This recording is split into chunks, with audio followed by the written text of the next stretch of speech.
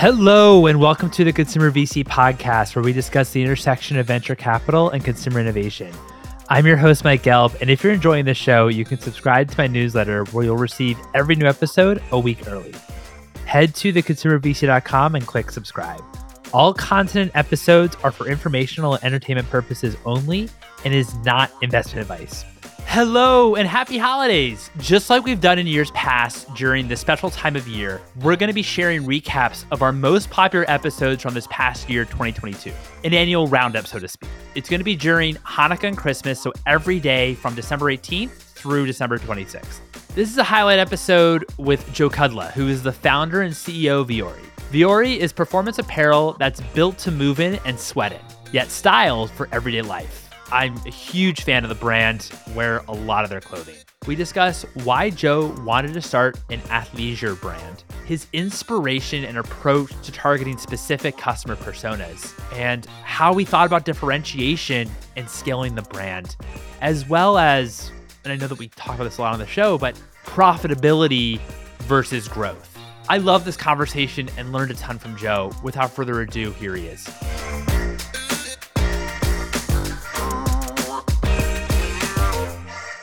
Joe, thank you so much for joining me today. How are you doing? I'm doing great, Mike. Honored to be here. Thanks so much for having me on. Really appreciate you taking the time.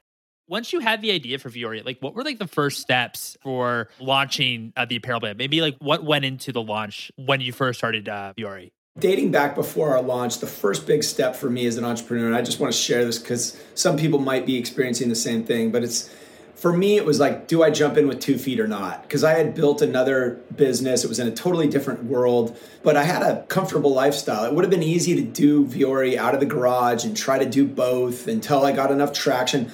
But I had done that in other apparel business. I'd always wanted to be in apparel. There was a creative aspect of my brain that wasn't being expressed in what I was doing. So I wanted to create an apparel business and be able to bring that creativity that was in my brain and express it. And so I had to make the decision, if I was going to ever be able to do that, because I wasn't a classically trained designer, I had to jump in with 2 feet and literally cut the bow lines and just sink or swim, for lack of a more sophisticated term. And so my first big decision was deciding to leave that business that I had built and go all in. And I really do believe that would be a difference maker between success or failure. And so I made that decision. The second thing was I had to raise some money. Again, raising money for this business was very challenging. So I convinced a couple friends and some family to give me a little bit of money to get the first kind of beta launch put together and get samples.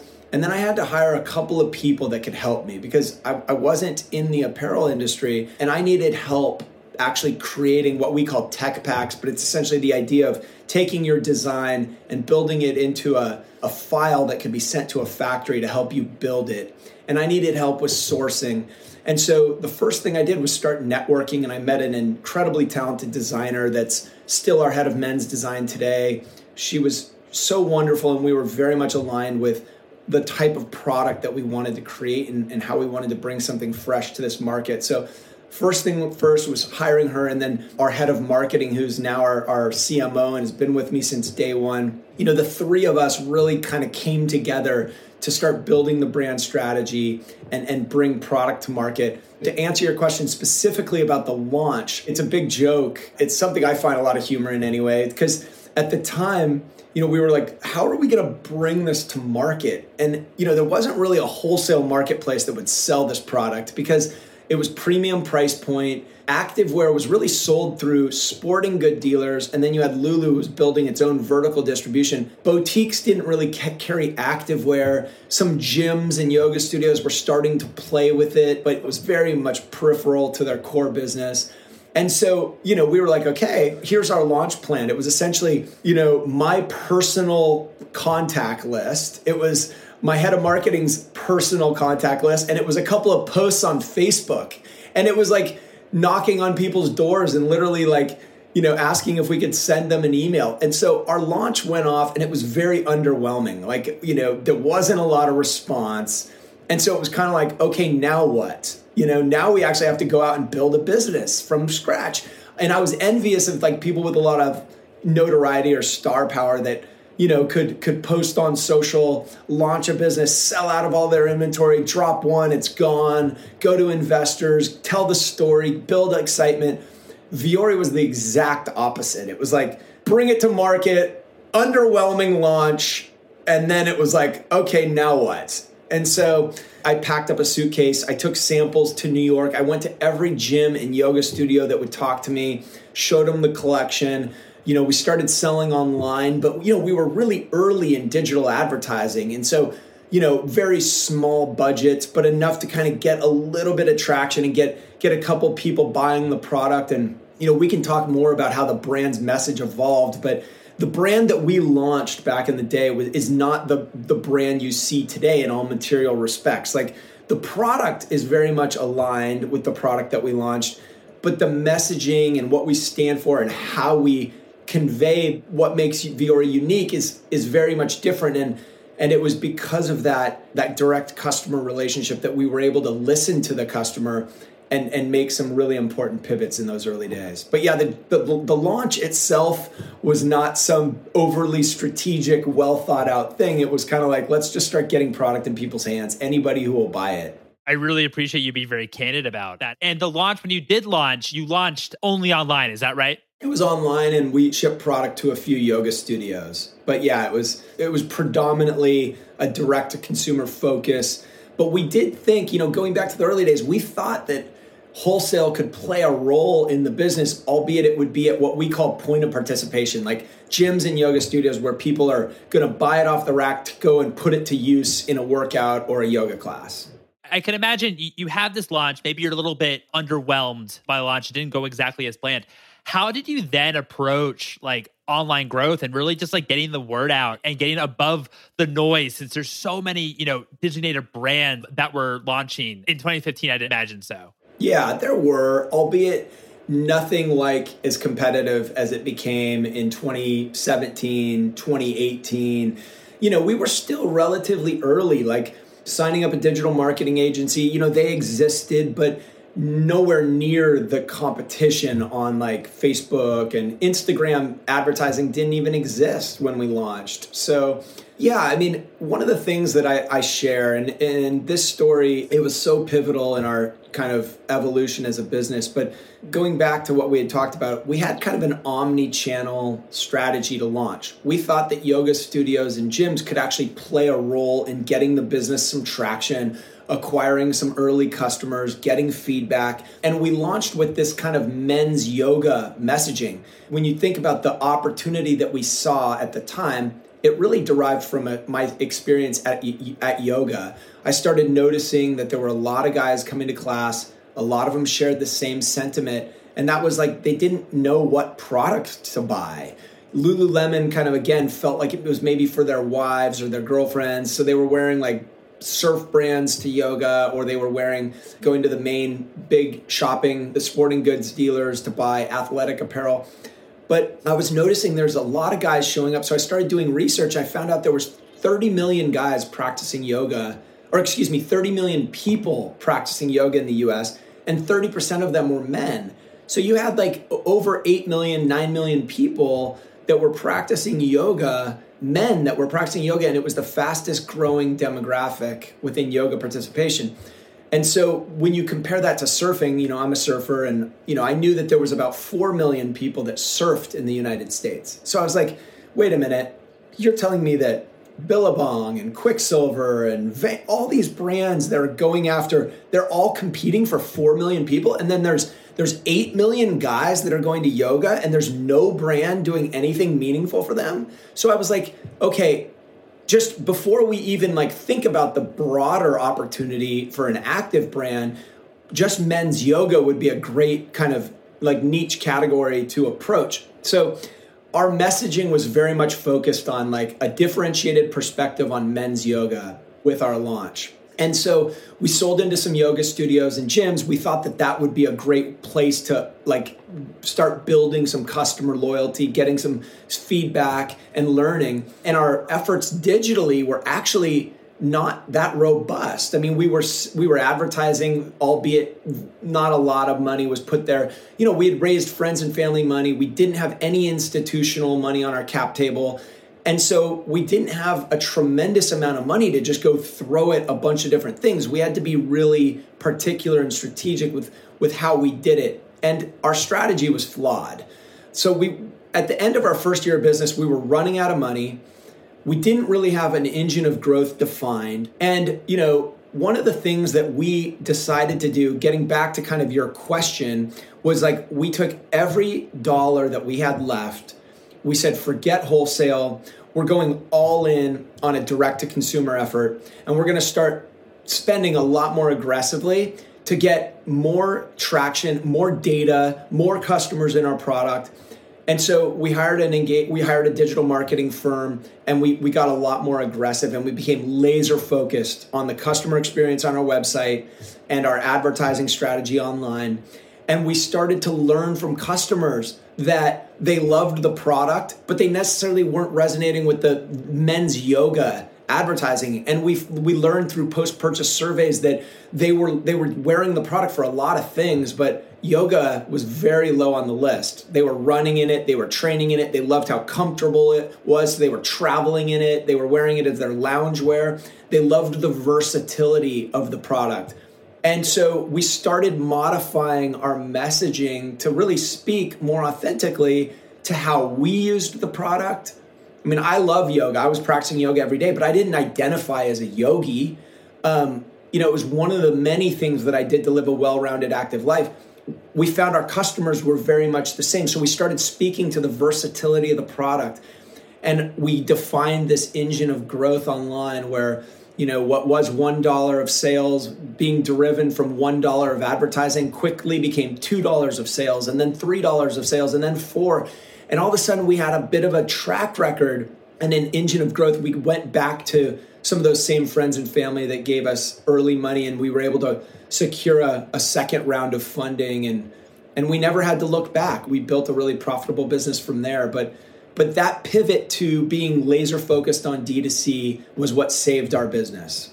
How do you also approach with your messaging being very inclusive? When obviously when we began the conversation, you talked about your love for Encinitas, California and Southern California and maybe the lifestyle that Vouri, maybe represents. But how do you also think about inclusiveness, for customers, since you're trying to appeal to customers that are around the world geographically? It's such a great question. I think if you're going to have success as a clothing brand, you have to have a point of view and you have to have a nucleus. And if you're lucky, that nucleus will be broadly accepted by a broader audience of people. But for us, it started out identifying a personal need, right? And really looking at our immediate community. And we knew that if we were going to be successful in New York City, we first had to be successful in our backyard. And that was the way we built the brand. It was from here outwards. And we're fortunate to be inspired by a lot of the same things that I think a lot of the United States is inspired by. When I was a kid, I grew up in Seattle. And my senior year of high school, it rained every day for 6 months. And I dreamt of the California lifestyle. Like I literally would dream about growing up on the beaches of Southern California and being able to be in the sun every day and suntanned skin and, wearing shorts to school. And I watched Baywatch, and I think a lot of country feels that way. And I think that's part of the reason one of the most successful surf brands ever was a brand called Hollister, which people in core surf in Southern California think Hollister is inauthentic, but they brought that sensibility and those values. They brought that to the rest of the United States so that people could have a part of that. They could be a part of that Southern California lifestyle, irrespective of where they lived. And I think building product for folks here and being inspired by here, it ultimately meant that the brand would be therefore really interesting for people all around the United States. And that's really what we've found. But I think it's really important in consumer products, especially apparel, to know your target customer, the person. Who are you designing product for? Because if you try to be all things to everybody, you'll lose focus, you'll lack discipline, and people won't really know what you stand for. So I do think it's really important to be disciplined in that lens, if that makes sense. When did you decide to start launching your own stores, and what was your retail, what's overall like your retail or omnichannel strategy? In the early days, before we had launched apparel, I was hosting these events. We called them Live It, but they were these really large donation yoga classes, and they were charity events. We would bring the whole San Diego yoga community together. We'd have these big kind of all-day classes, and we would raise money for different causes that we wanted to give money back to. And that was when I started understanding the power of bringing people together around a common value system and having experiences in the physical world. So when we launched the business, and our launch was a little bit underwhelming, as we had talked about, and we really had the point of view that we were inspired by Encinitas to build this brand. And so what better place to become meaningful than Encinitas? So we knew we had to become important here first and build out from our core. And so, we knew how to host events. So naturally, we felt like we should have a physical space that embodies the values of the brand. And so one of our early investors, actually, he bought a building. It was in downtown Encinitas, not really in the best area for retail, but close enough. And he said to us, look, I'm going to tear this down in a year, but it's just going to sit here vacant for a year. And it was an old consignment furniture building. And so we went in and literally did the work pretty much ourselves with the help of one kind of contractor. And we painted it, we spruced it up, and it was 3,000 square feet, which, was pretty big for a clothing store in those early days. So we took 1,000 feet and we used it as our office. We took 1,000 feet and we created an art gallery space. And we created 1,000 feet of merchandise and Vouri product. And we started bringing the community together, doing that same thing that we had learned kind of prior to launching clothes. And we started having art shows and bringing these incredibly talented artists in, showcasing their work. We would bring other local Encinitas vendors that were launching craft brewery or, different products, and we would have them feature their products. And collectively, we would invite the community to come. And they became really fun events. And we were having like one a month. And we would have hundreds and hundreds of people show up. And then before you knew it, people started wearing our clothes. And they were wearing our clothes because they resonated with the experience that we provided them. And then they liked the clothes. So they started telling their friends and coming back for more. So inevitably, they tore down that building and rebuilt. I think it's a bank now. But, we realized during that time how to become retailers. So it was almost like right out of the gates, we learned that we could sell product at retail and that bringing people together in the physical world and sharing in great experiences was such a great, powerful way to connect people with our brand and to introduce it in a really authentic way. And so when we lost that pop-up space, we knew we had to find a new store. And that was when we secured our flagship. And we were committed to the same cadence of throwing events and bringing the community together. And in those early days, our stores were just as much about they were a community kind of outpost, a community center, as they were retail stores. And we've brought that same community mindset to every store that we've opened ever since. But I think it was like those early days in the pop-up that kind of revealed to us how important it is to connect with people in the real world and to share that experience of what Vouri stands for in a really meaningful way. And so, now we have really aggressive plans to open stores all around the country, but every one of them will be approached the same way. And we're always asking ourselves, how can we be in service to the communities that we operate in and connect with them in really authentic ways? And so, we kind of almost fell into it, but it became really, we really resonated with it in a deep way from those early days. While we don't have a third of our stores dedicated to an art gallery anymore, we find other ways of getting out into the community, inviting groups in to host events in our stores.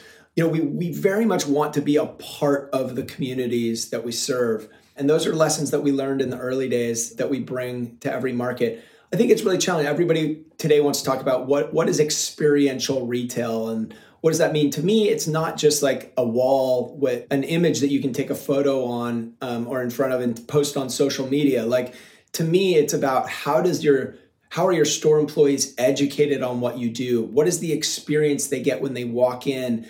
Are they greeted by really incredible people that are knowledgeable about your product? And then how does your how does your brand enhance the communities that they operate in? And so, we're just as much outward facing, getting out into the community and getting to know the different fitness instructors and the people that are doing really cool stuff in their communities. We find out how we can support them, how we can use our store and our brand to be a part of their journey. And, that symbiotic relationship with the community is really, I think, a big difference maker for us. And, the product we've always been product centric. So we believe in our product. So when we get somebody in our product, we believe that they're going to have a good experience. And so it further reinforces our efforts to go out and introduce it in a really authentic way. I know you started off as a men's brand, as you spoke about. When did you decide to introduce women's apparel, and what was like the strategy there? Yeah, great question. I would say that the decision to be a dual gender brand dates back to the original decks that we put together for investors. The vision for the brand was always to be dual gender, but we didn't end up bringing product to market for women's until the spring of 2018. Predating spring of 2018, we did some test marketing in our stores. And so we designed some very small capsules that were available in store only, and they were designed to just get feedback and to learn from our customers, and they did just that. But then we kind of put together our first collection and brought it to market in a more meaningful way in the spring of 2018. What's really unique about Vouri is that today we're a men's brand first. That today 50% of our revenue is driven by men and 50% of our revenue is driven by women. We're in a class of our own when it comes to like that gender breakdown. In the premium active space, Lululemon really created the category. They were very meaningful to women, and then they had to kind of backpedal and change that consumer sentiment that they were a women's only brand and create a cool men's offering. They've been making progress, but a lot of guys, still feel very strongly that Lululemon is a women's brand. And then you've had a lot of brands that have kind of followed that have really been focused on the female consumer and have struggled to introduce men's in a really authentic way.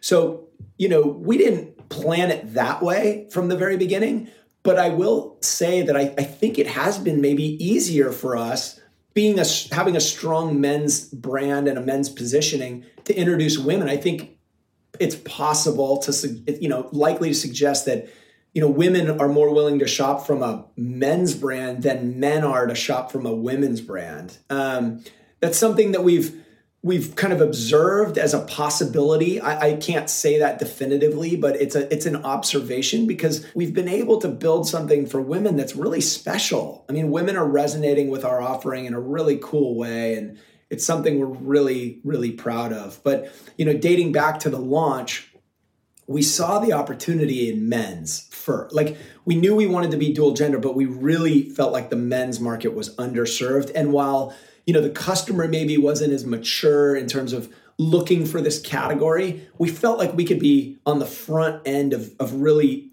doing something unique and fresh and something that didn't really exist for men. I think when I look back today, I think that served us well. Yeah, because I don't think there was as much competition. We were this kind of unique, fresh take on men's active apparel. And that customer, it turned out, was pretty underserved. So we were able to build a great little business and then really round out what we intended for the brand to be over time with that dual gender point of view. How also did you approach, you talked a little bit about on the fundraising side of things. You had some friends and family money for your first round. How did you approach fundraising after that? And as well as, I know SoftBank made a major investment a couple months ago, which congratulations. How did that come about? And I know as well, like with all this fundraising, I know that profitability has been very much a core of your business. I think you've been profitable, I heard, since 2017. How do you think about fundraising, managing growth and expectations there, but also remain, a sustainable, profitable business?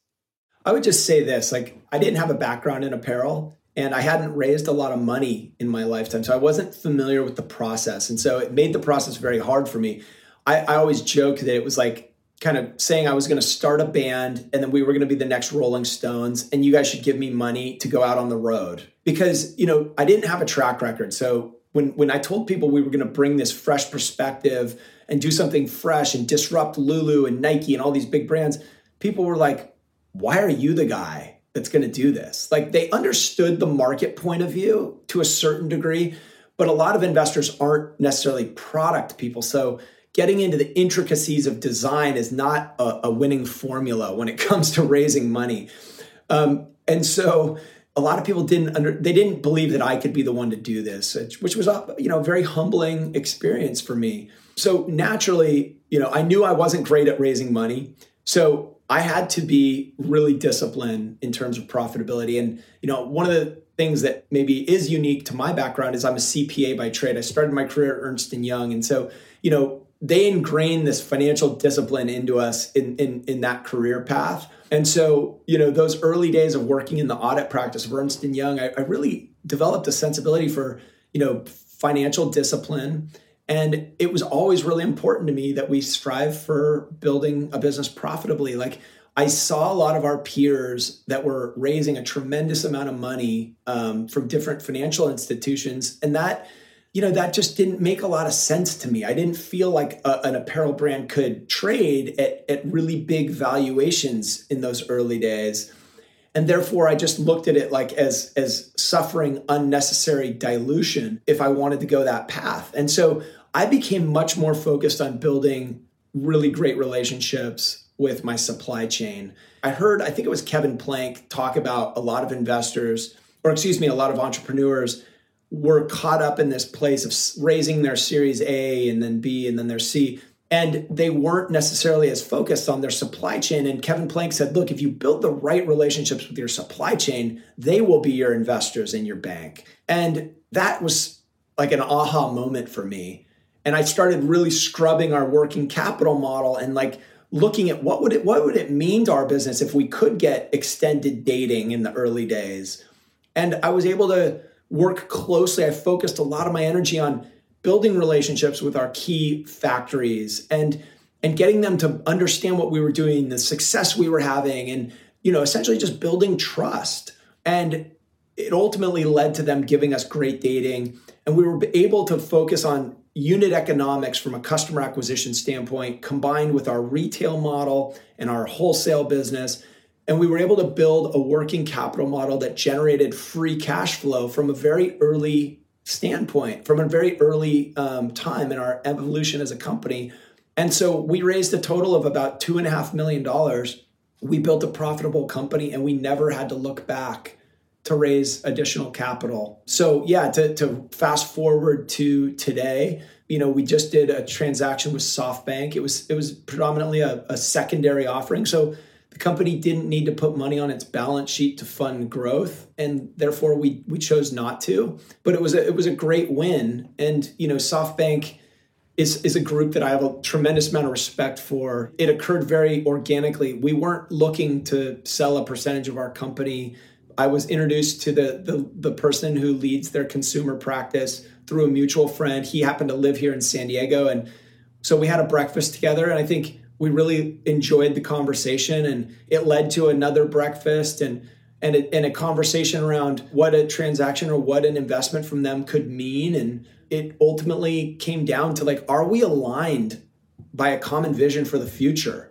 And I believe really strong, I'm not doing this. I'm not building Vouri to sell. I'm a young guy. I have a lot of energy for this business. I want to build something that's going to be really cool in 20, 30 years. I want to build something that my kids will want to work at. And so private equity and institutional investors has always been very scary for me because I didn't want to get on somebody else's clock. Like, it was important to me that we maintained in control of our destiny. And I've brought that same mentality to every cap raise, every investor, every management person we hire, every board of directors addition. I'm always thinking about values and a common vision for the future. And, SoftBank likes to back bold companies, like companies that want to be market leaders, that have big visions for their brands. And I think Vouri wasn't an exception to that. And they had a long-term mindset, and they wanted to be supportive where they could, but let us continue to execute on our plan. And the more I learned about them, the more I liked. And so ultimately it culminated in us doing something together. And it turned out to be a really great way to reward those investors that believed in us back in the day when we had, nothing to really show. One of the proudest moments of my professional career, honestly. I feel like sustainable is a word that I don't know if I know what it means, just because it's kind of thrown out a lot. I want to know how you think about sustainability and Vouri, maybe in a broader sense, how you think about sustainable apparel. What does it actually mean to you? Yeah, I mean, a lot of it comes down to having control over your supply chain. The apparel business is a very dirty business. That is just the truth. And it's hard for me to come to terms with that at times because I could probably do more good by just not having an apparel company. But I figure people aren't going to stop wearing clothes. So it's probably good to be in the business, but try to make responsible choices as you go. And so a lot of it comes down to the materials you work with and the chemicals that you work with. Everything you wear to get cotton or polyester or nylon, a certain color, it requires dyeing. And so it's important that your supply chain, you have control of your supply chain, like where things are being made. And you understand that like those mills, those dye houses have more sustainable practices implemented to ensure that like their water is treated and so forth.